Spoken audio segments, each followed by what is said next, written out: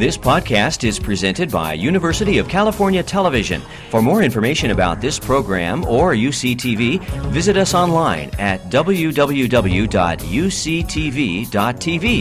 Enjoy the presentation. Thank you very much for your kind welcome and your good words. This year I have been celebrating the Woman Warrior's 30th birthday, and as I think about her and the 30 years of writing and producing all these books, one question that I work with is why write? I mean, why do this at all? Why is writing so important to me that I have devoted all my 66 years of life to it? And one answer that comes to mind is that I write because I need to communicate and I need to make connections with all of the people that I meet, and I need to make connections with all the people that I don't meet. I need to communicate with people and so gather a community around me, gather friends and family and loved ones to be able to exchange thoughts and feelings. So as I look over this career of writing all these books, with always that desire to reach out and to be able to exchange thoughts and feelings with others, I look over my work and I see that from my earliest beginnings as a baby, that was my goal. And so I'm going to read you the first poem that I ever composed, and it's not the first one I ever wrote because I couldn't write yet.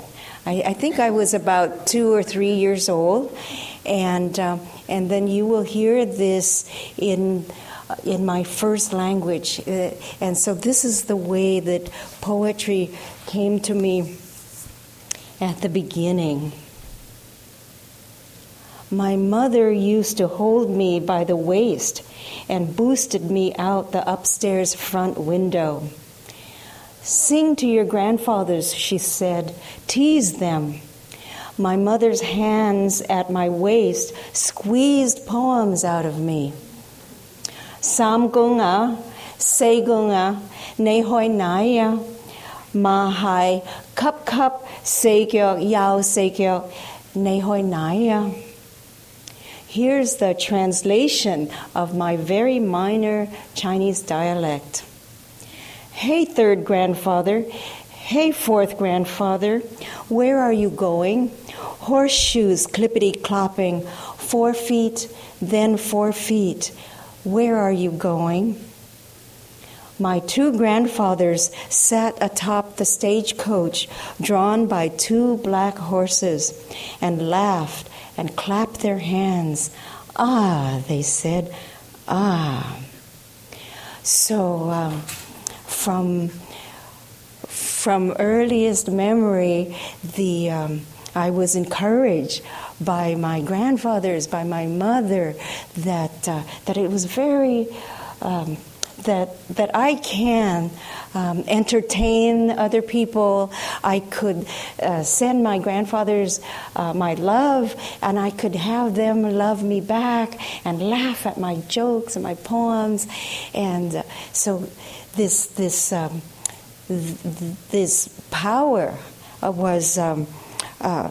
came to me very young, and I knew how to appreciate it very young.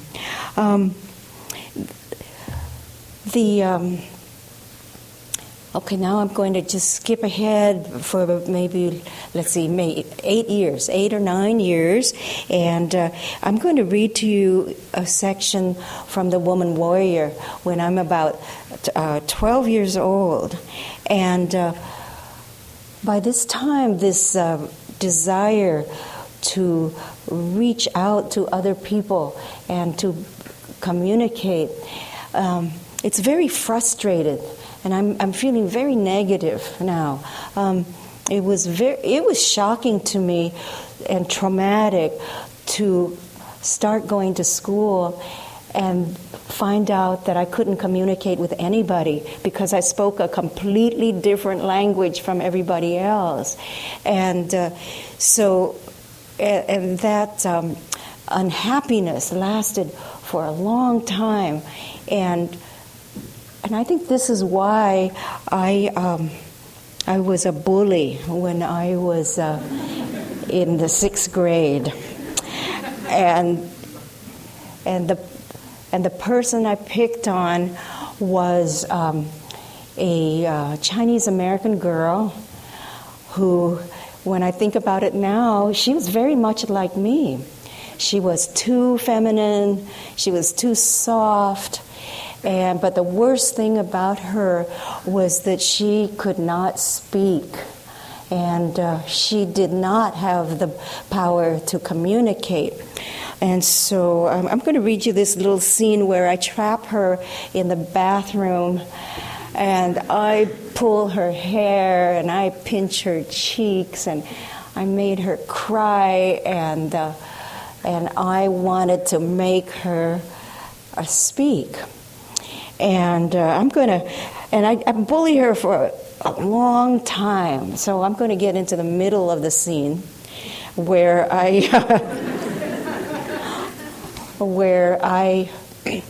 am able to, actually I'm trying to tell her that I'm doing this for her own good. Because you better talk or I'm going to keep torturing you. Yeah, so this is what I'm doing. I'm torturing her. Why won't you talk? I started to cry. What if I couldn't stop crying? And everyone would want to know what happened. Now look what you've done, I said. You're going to pay for this. I want to know why. And you're going to tell me why.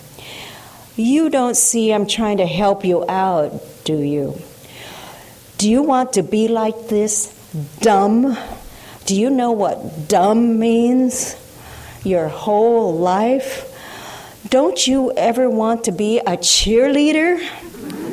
Or a pom-pom girl? What are you going to do for a living? Yeah, you're going to have to work because you can't be a housewife. Somebody has to marry you before you can be a housewife. And you are a plant. Do you know that? That's all you are if you don't talk. If you don't talk, you can't have a personality.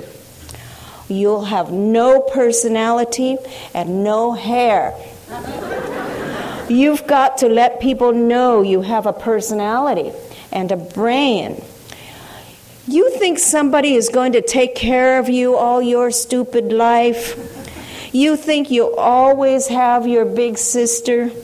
You think somebody's going to marry you? Is that it? Well, you're not the type that gets dates, let alone gets married. Nobody's going to notice you. And you have to talk for interviews. Speak right up in front of the boss. Don't you know that? You're so dumb. Why do I waste my time on you? Sniffling and snorting. I couldn't stop crying and talking at the same time. I kept wiping my nose on my arm, my sweater lost somewhere.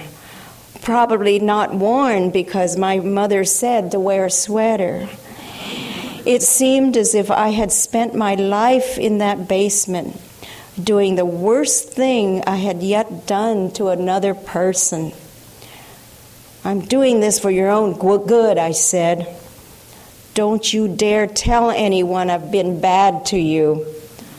Talk. Please talk.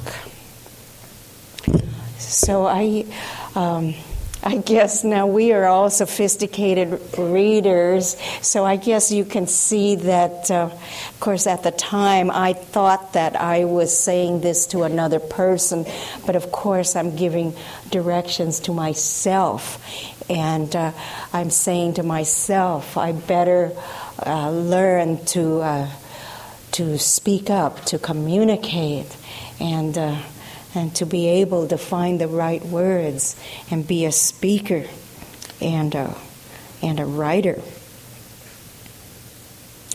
I had two great-great-grandfathers who left China, and they came to the Sandalwood Islands, which is Hawaii. And in Hawaii, they worked in the cane fields. And it's the strangest coincidence or irony, but one of the rules when you're working in the cane fields is that you're not supposed to talk. And, I wonder what that was all about. Toni Morrison, in her book Beloved, she writes about people, slaves working cane fields, and they also had that same rule that you are not allowed to talk. And in Beloved, they put a bit in their mouths, so they were saying so that you couldn't eat the cane, but it was also so that they couldn't talk. And so I wonder about this. That's a terrible torture, because when one is working and farming, one of the joys of being a farmer is you have work songs. You could sing while you work. But if you are told that you cannot talk, then you can't sing, or you can't talk story with your fellow workers. So you can pass the day, You could tell jokes, you could tell stories to pass the time as you're working. But there was this rule that you could not talk. And I wonder whether it's so that people could not organize, or so that they could not plan a revolution or rebel against working conditions. And so I have a scene in China Men that I want to read to you, and this is a story. It's a story about a story. I love doing that. I like finding a story and then finding the roots of that story. Where did this story come from? Who first told it? And what are the uses for this story? I'm going to first tell you a ancient Chinese myth fairy tale, and then these sugarcane workers using the story for their own purposes, and what they learn from the story is that you can dig a hole into the earth, and you can tell the earth your stories, your grievances, your sadness, your loneliness. You can make an ear into the earth, and you can talk all the way to China, and you can communicate with the grandmothers and all the people there that are left behind. And Let me just start this one. That evening, great-grandfather talked story to the silenced men who had heard it already in the long-ago place where there had been mothers and children. Old uncles and young uncles, I have an appropriate story to tell. It cannot be left unsaid. He recalled a land arranged in layers like clouds or stages where animals, common men and women, kings and gods held adventures. Baka, Sukha, a long time ago in China, there lived a king who would have given his kingdom for a son. Powerful but childless, sonless, yearning to be a father, he bought ponies of various sizes for his someday son to ride as he grew. He would trot behind his father on tours of the kingdom. Together they would shoot arrows, snare rabbits, and catch fish. Longing to hold his own son to his chest, he felt envious looking at ordinary fathers. He read tea leaves and oil wicks looking for a son. But at last, when his wish was granted and his own only boy was born, the queen and the midwives hesitated to show him the new prince. "Is it a boy?" he asked. "It is a boy, isn't it?" He pushed aside the blanket and saw that on either side of the bald head, the prince had little pointed furry ears, like a kitten's. "Oh no," said the king. "Cat ears. The prince has cat ears. Keep our secret. Don't tell the people." So the years went by. The prince grew into noble perfection, except for the kitty ears. The queen combed his long hair over them. Only in appearance were the ears strange. The prince heard as clearly as anyone else. The subjects exclaimed over his handsomeness. The king never mentioned the cat ears. And so the secret grew large inside his chest and mouth. One day, when the boy was almost grown, the king could not hold the secret inside himself any more. He walked alone in a winter field where he scooped out a hole. He shouted into it, "The king's son has cat ears. The king's son has cat ears." He shouted until he was empty of his secret. And satisfied, relieved, he pushed the dirt back into the hole and stamped it down. In the spring, grass grew in that field, and when the wind blew through it, the people heard words. The sound swelled through the summer, enunciated until the people knew for sure what the tall grass and the wind said, louder and louder. "The king's son has cat ears. The king's son has cat ears." It grew into a song. "The king's son has cat ears." The news spread throughout the land. It made the people laugh to hear it.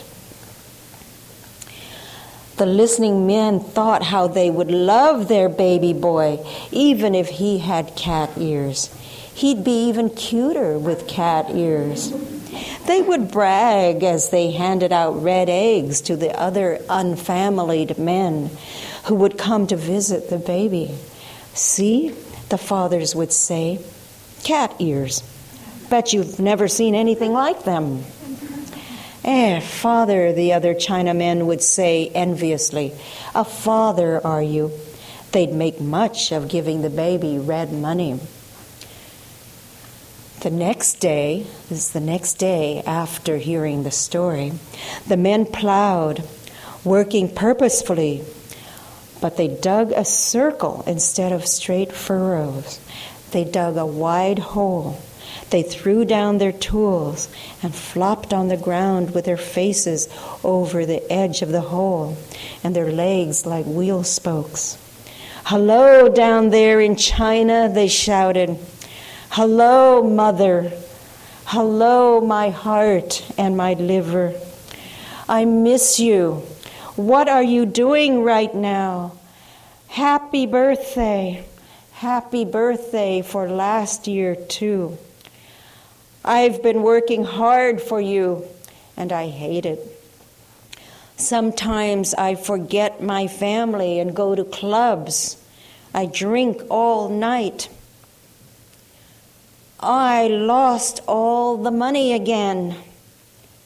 I've become an opium addict. I don't even look Chinese anymore. I'm sorry I ate it all by myself. And I fell to my knees at the sight of 20 waterfalls. I saw only one sandalwood tree. They said any kind of thing. Blonde demoness, Polynesian demoness. I'm coming home by and by. I'm not coming home. I'm staying here in the Sandalwood Mountains. I want to be home, Bak Gung said.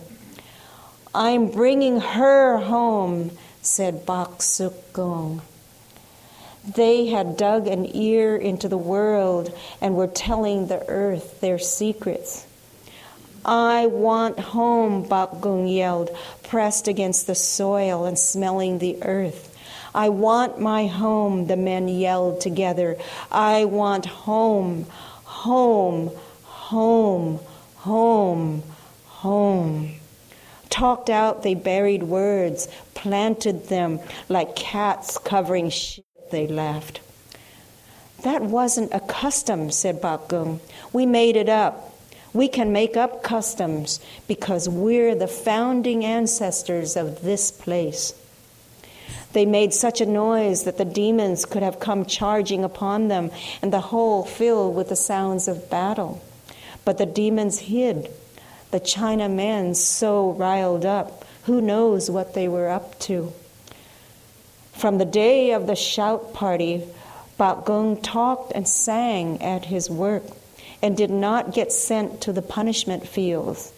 In cutting season, the demons no longer accompanied the knife-wielding Chinamen into deep cane. Soon the new green shoots would rise, and when in 2 years the cane grew gold tassels, what stories the wind would tell. When I was in Hawaii trying to find the stories of my ancestors, one of the things I did was walk in the cane fields, and I did listen to the wind, and I felt my feet on the red earth, and I concentrated on hearing their voices, and I did find these stories. It's a wonderful coincidence that a story about the king whose son has cat ears. It's a story by Ovid also, and it's almost just like this. And so here are the Chinese with this story, and here are the Romans with the very same story. And so it makes me feel like we people are connected to other people on the other side of the world, and is this in our human universal consciousness, or is it that we tell our stories and we hear stories and we pass them on, and it connects all of us, and here are the people yelling into the earth and planting not only sugarcane, but they're planting stories. And these are no longer Chinese stories. These are American stories, because these stories are planted in American soil. The next book I wrote is Tripmaster Monkey, his fake book, and I after two books in which I was writing nonfiction and truth as closely as I could, I had such a desire to just make things up, and so I wrote fiction and got this freedom of fiction to make up anything I wanted. And I found out that in fiction the discipline is even more strict, because in order to have verisimilitude, you have to have, just the right car, and the clothes have to be just right. You have to get the prices right, the politics of the time, the history. It has to be perfect, or nobody will believe your fiction. So in Tripmaster Monkey, I again worked on this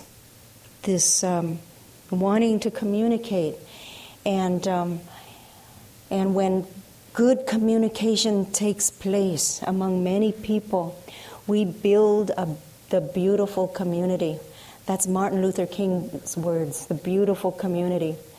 And Tripmaster Monkey, Whitman Ah Sing, who's named after Walt Whitman, he tried to build the beautiful community through theater and through storytelling on the stage, and theater would be like a ritual of bringing a community together.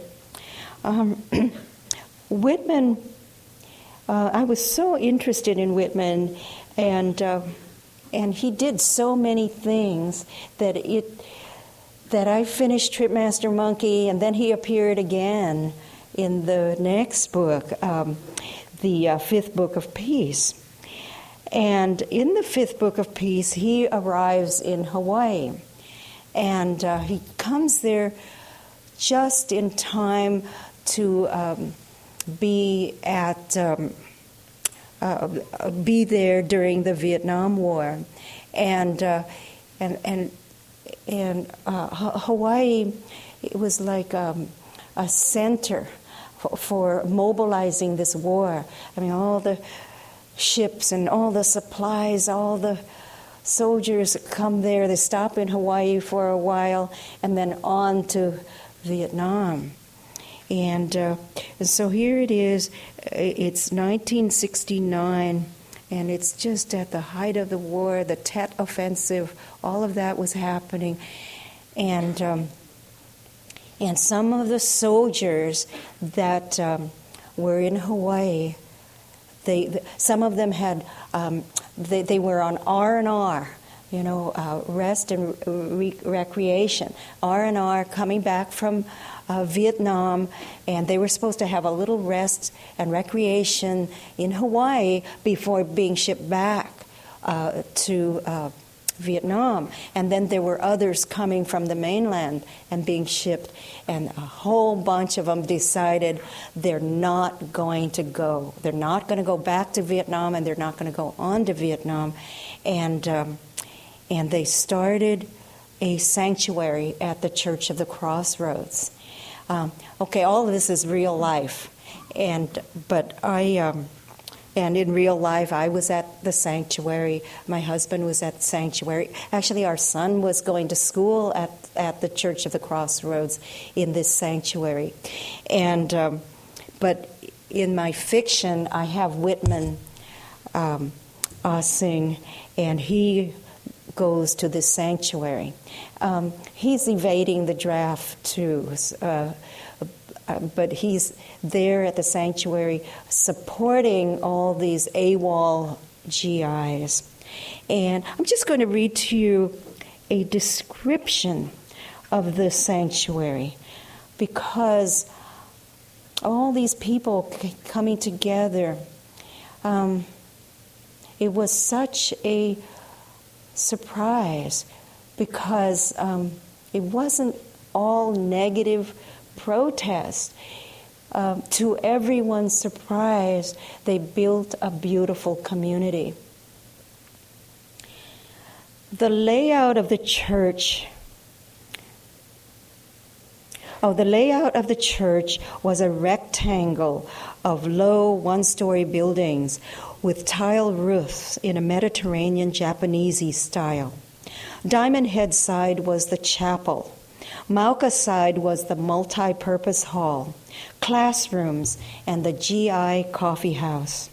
The University Avenue side had more classrooms and offices, and Mackay side was the parking lot for the varsity and the bank. The center was a grass-covered courtyard, a plaza surrounded by rows of Chinese red columns, red for luck and blessing. Anywhere in the courtyard, everyone could see everyone else and the dogs on the bright green grass. The palm trees in the corners and along the parking lot nodded their big heads down. They were curious about human activities. The community was in a box, a frame open to the sky and sun. It seemed that God looked in. God could see one and all and was interested in what each was doing. Napping, eating, giving or getting a massage, tossing a ball, reading, writing, talking with new friends. Everyone in Sanctuary felt it. Everything he or she does is important. Sanctuary was a separate world, yet open to the street and city. Anyone could walk into Sanctuary from any angle or side, go right in between the red columns. No one was shut out. The authorities could walk onto the church grounds too, bust up Sanctuary, arrest everybody, take the AWOLs away, close it down. But the MPs, HASP is Hawaiian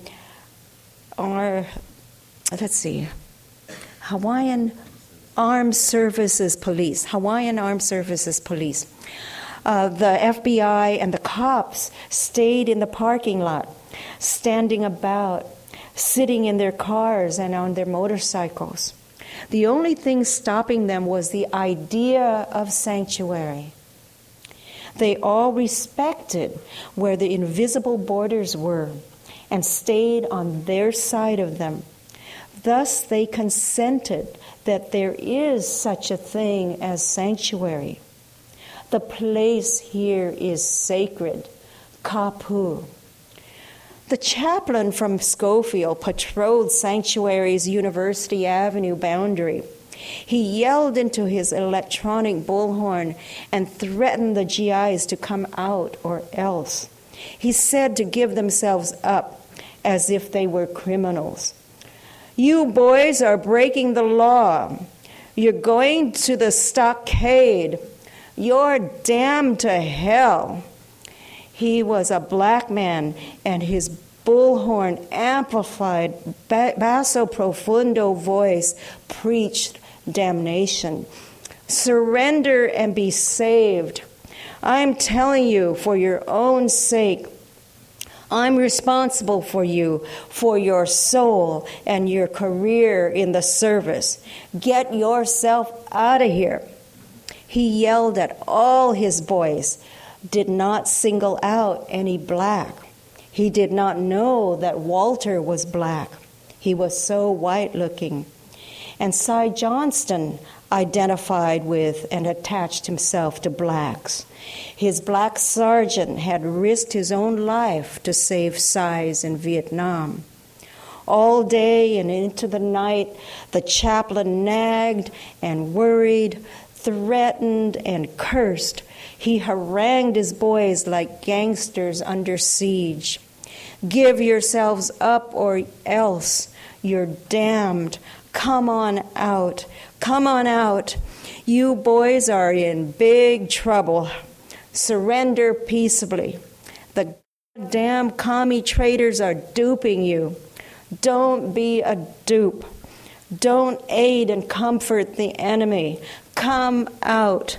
Don't make the army come in after you. Damned from here to eternity. One day his loud, hectoring voice blasted through the sanctuary with new information. It's not too late. You have a chance. Turn yourself in now. You are not a deserter. A deserter is AWOL 31 days. The law is 31 days. Then you are charged with desertion. Go 3 days AWOL. Go 4 days AWOL. Go 5 days. Go a week. Go 2 weeks AWOL. You can still be forgiven. Only come out now. Every day the chaplain roared the count. Is it worth it? 31 days AWOL, 5 years federal penitentiary. Come out now to clemency, to mercy. That he used a bullhorn shows how thick he imagined the sanctuary walls.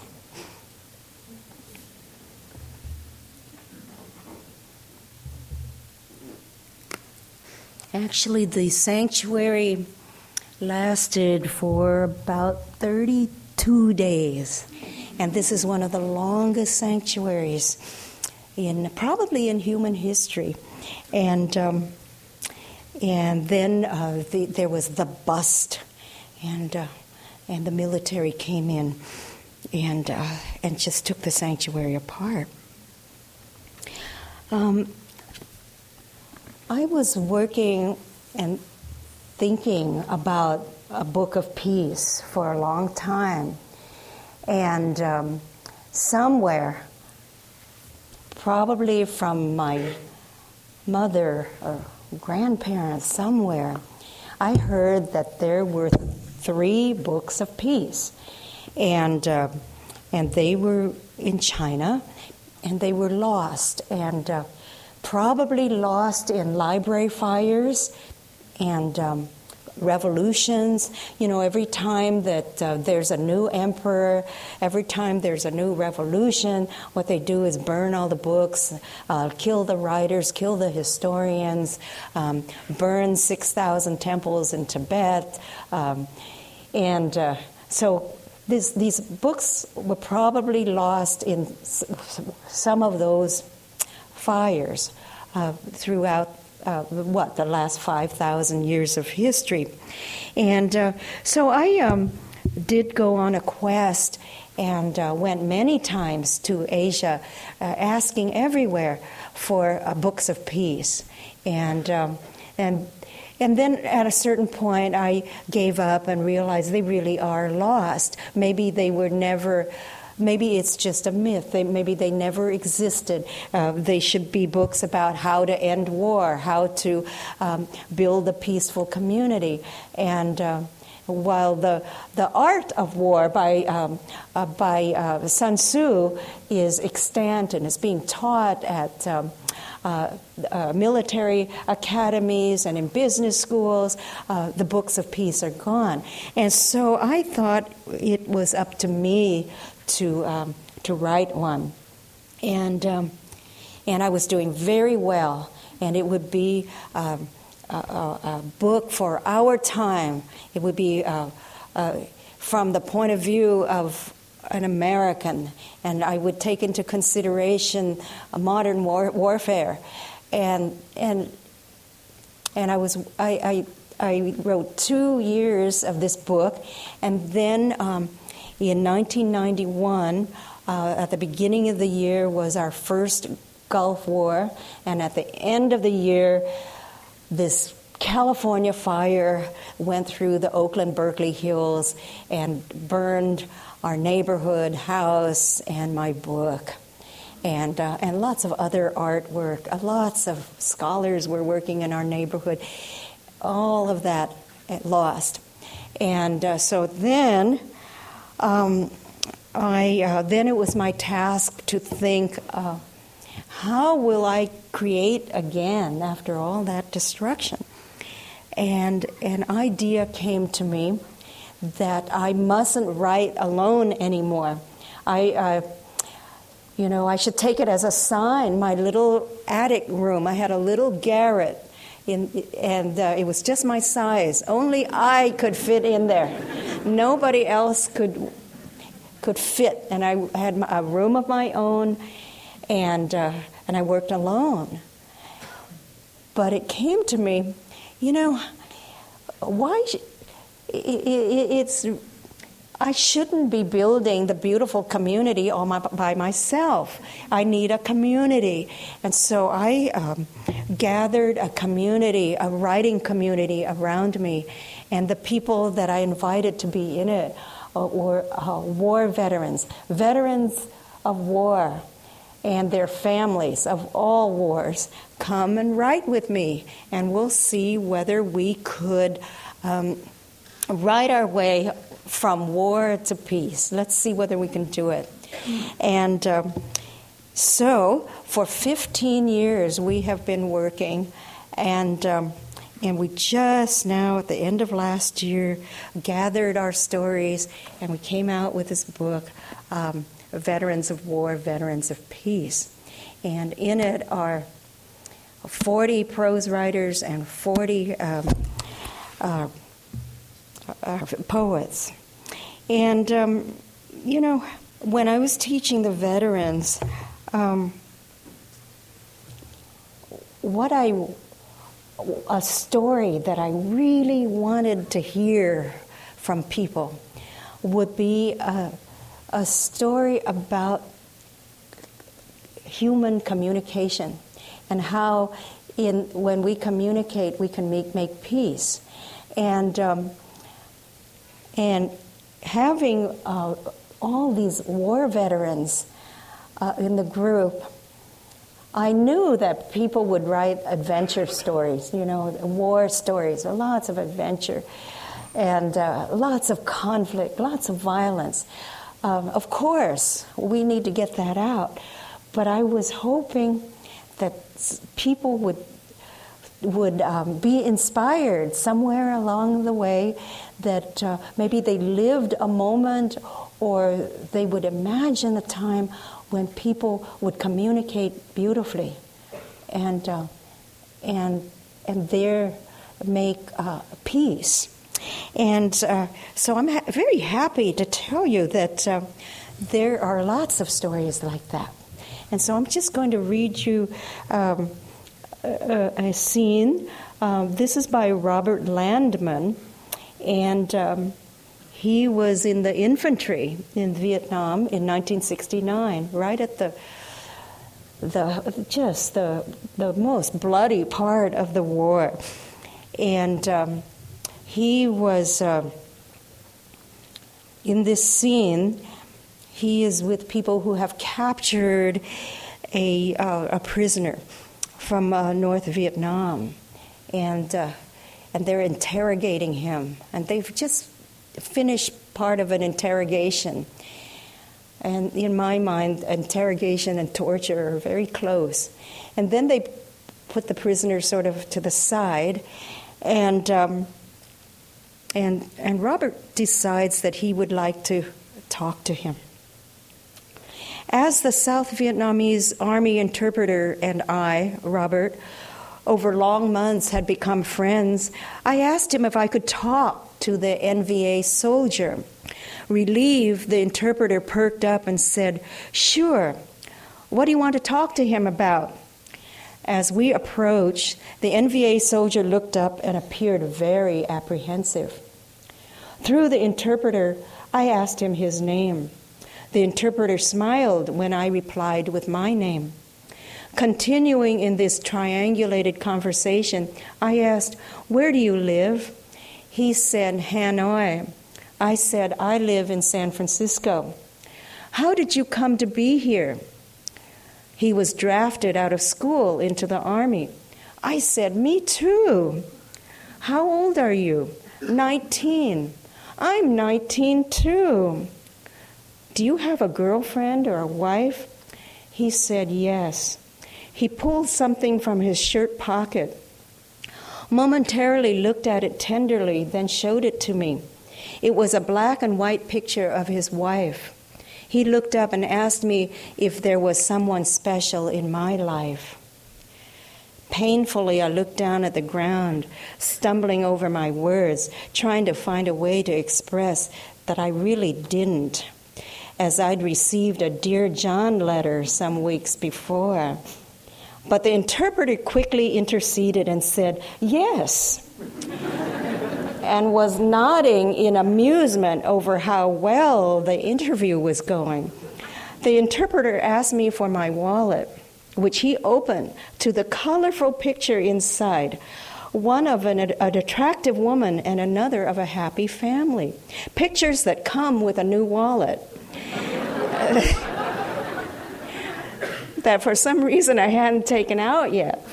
With a big grin, the interpreter pointed to the picture of the woman, saying, she's number one. As the NVA soldier inflated some, smiled and nodded in agreement. I did not have the heart to tell them that she was not my number one, and I did not want to rob him of enjoying the moment and my seeming good fortune. After an awkward silence, I asked if he was hungry. I didn't need the interpreter to tell me that he was. I opened up a can of food and gave it to him. He ate some, then offered some back to me. I gestured no, that it was for him, and he ate the rest of the food. When he finished, he looked at me. He really looked at me, deep into my eyes, perhaps into my soul. I looked back, trying to see in him what he might be seeing in me. It was a long moment, one of those rare moments outside of normal time and space, where the ways of the world cease to apply. It was as if I was looking into a mirror and the reflection looking back was another face. It was the experience of really being seen.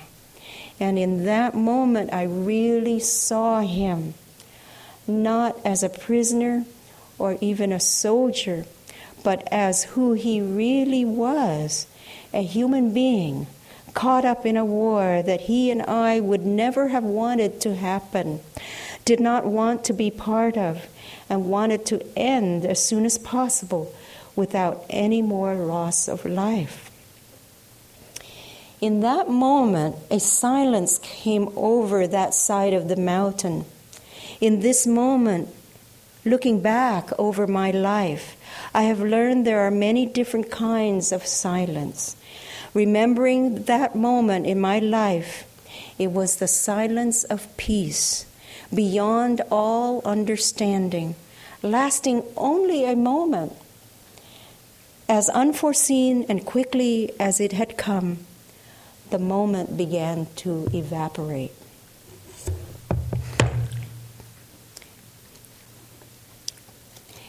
In the 30 years since writing The Woman Warrior, I have thought many times about myself becoming a more and more peaceful person, and here I wrote this woman warrior story, and with all its violence and all its wars, and so I've been thinking about the story of Pha Muk Lan, and I see that I made a lot of mistakes. And for one thing, I told it as a feminist story, like a feminist war story. And I don't know, but now I can see telling that story from another point of view. Maybe that's not the main meaning of that story. There's other things that I did wrong or unskillfully too. I forgot to say that Fa Muk Lan was a weaver, and so she was a general and a weaver, all in one. She's Penelope and Odysseus, all in one. And but I had forgotten all about that weaving, and so I didn't tell how very feminine and yin she was. And also, I wrote it in prose, whereas the chant, as it was done in China 1,000 years ago, it's in poetic form. And the rhythm is the sound of the shuttle going back and forth across the loom. And so I have rewritten the story of Fa Muk Lan. I've done it in poetic lines.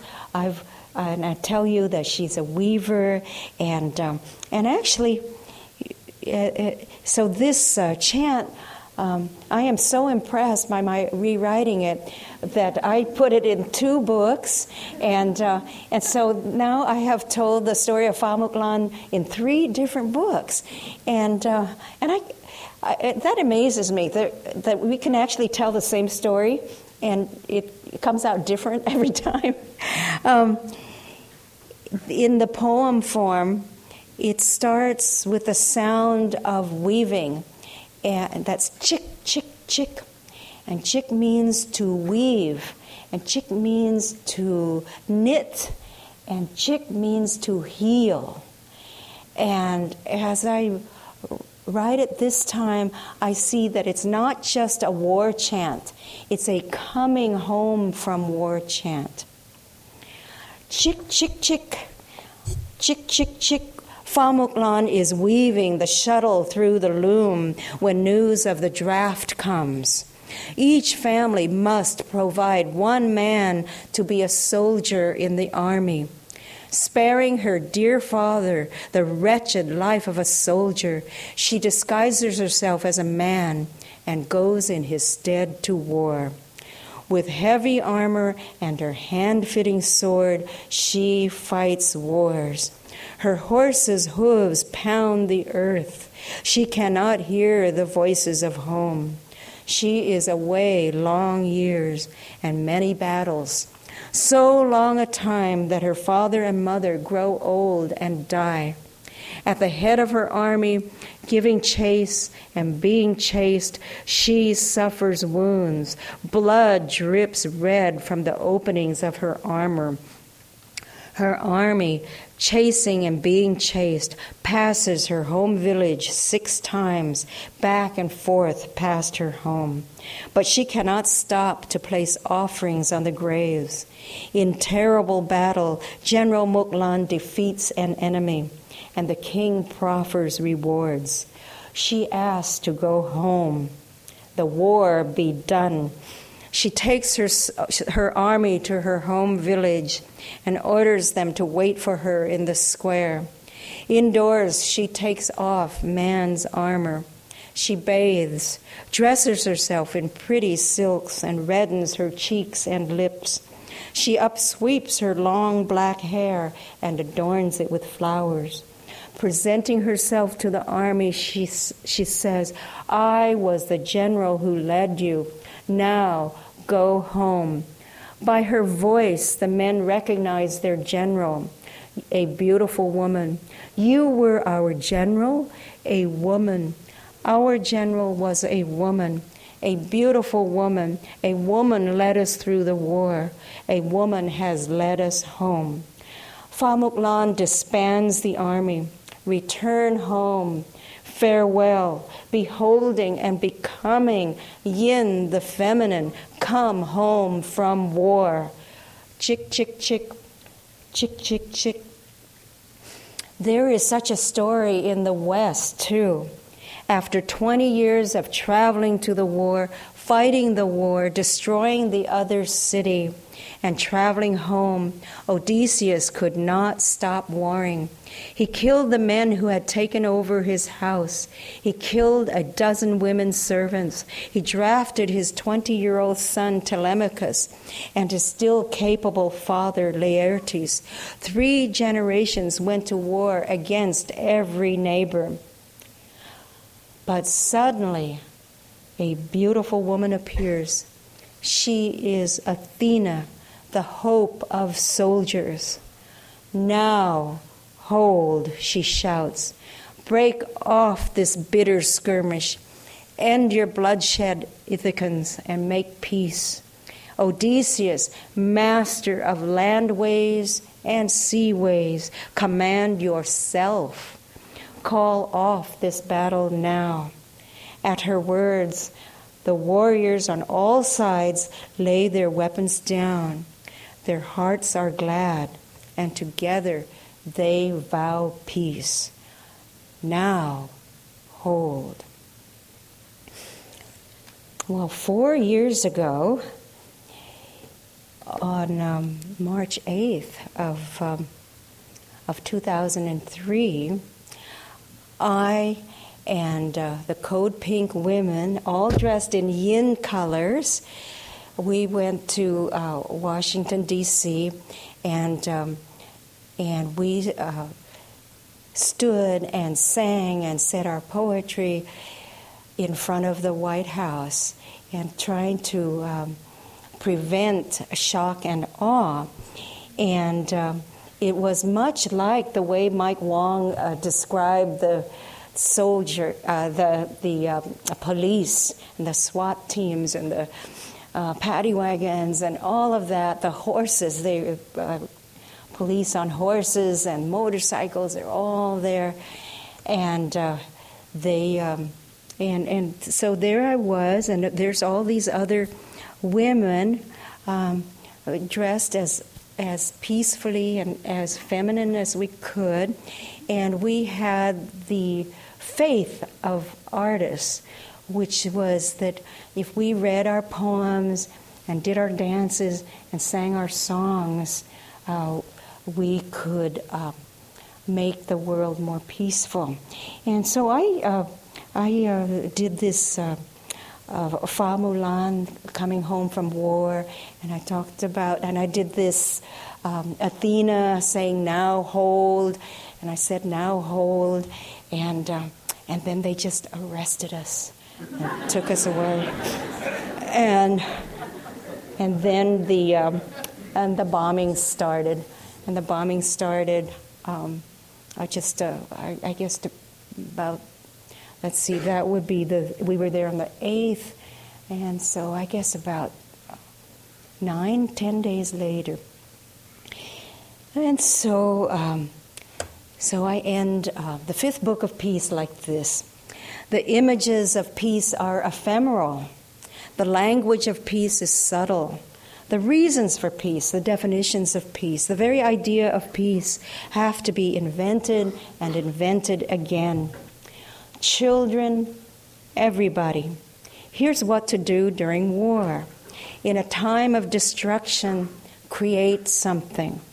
A poem, a parade, a friendship, a community, a place that is the commons, a school, a vow, a moral principle, one peaceful moment.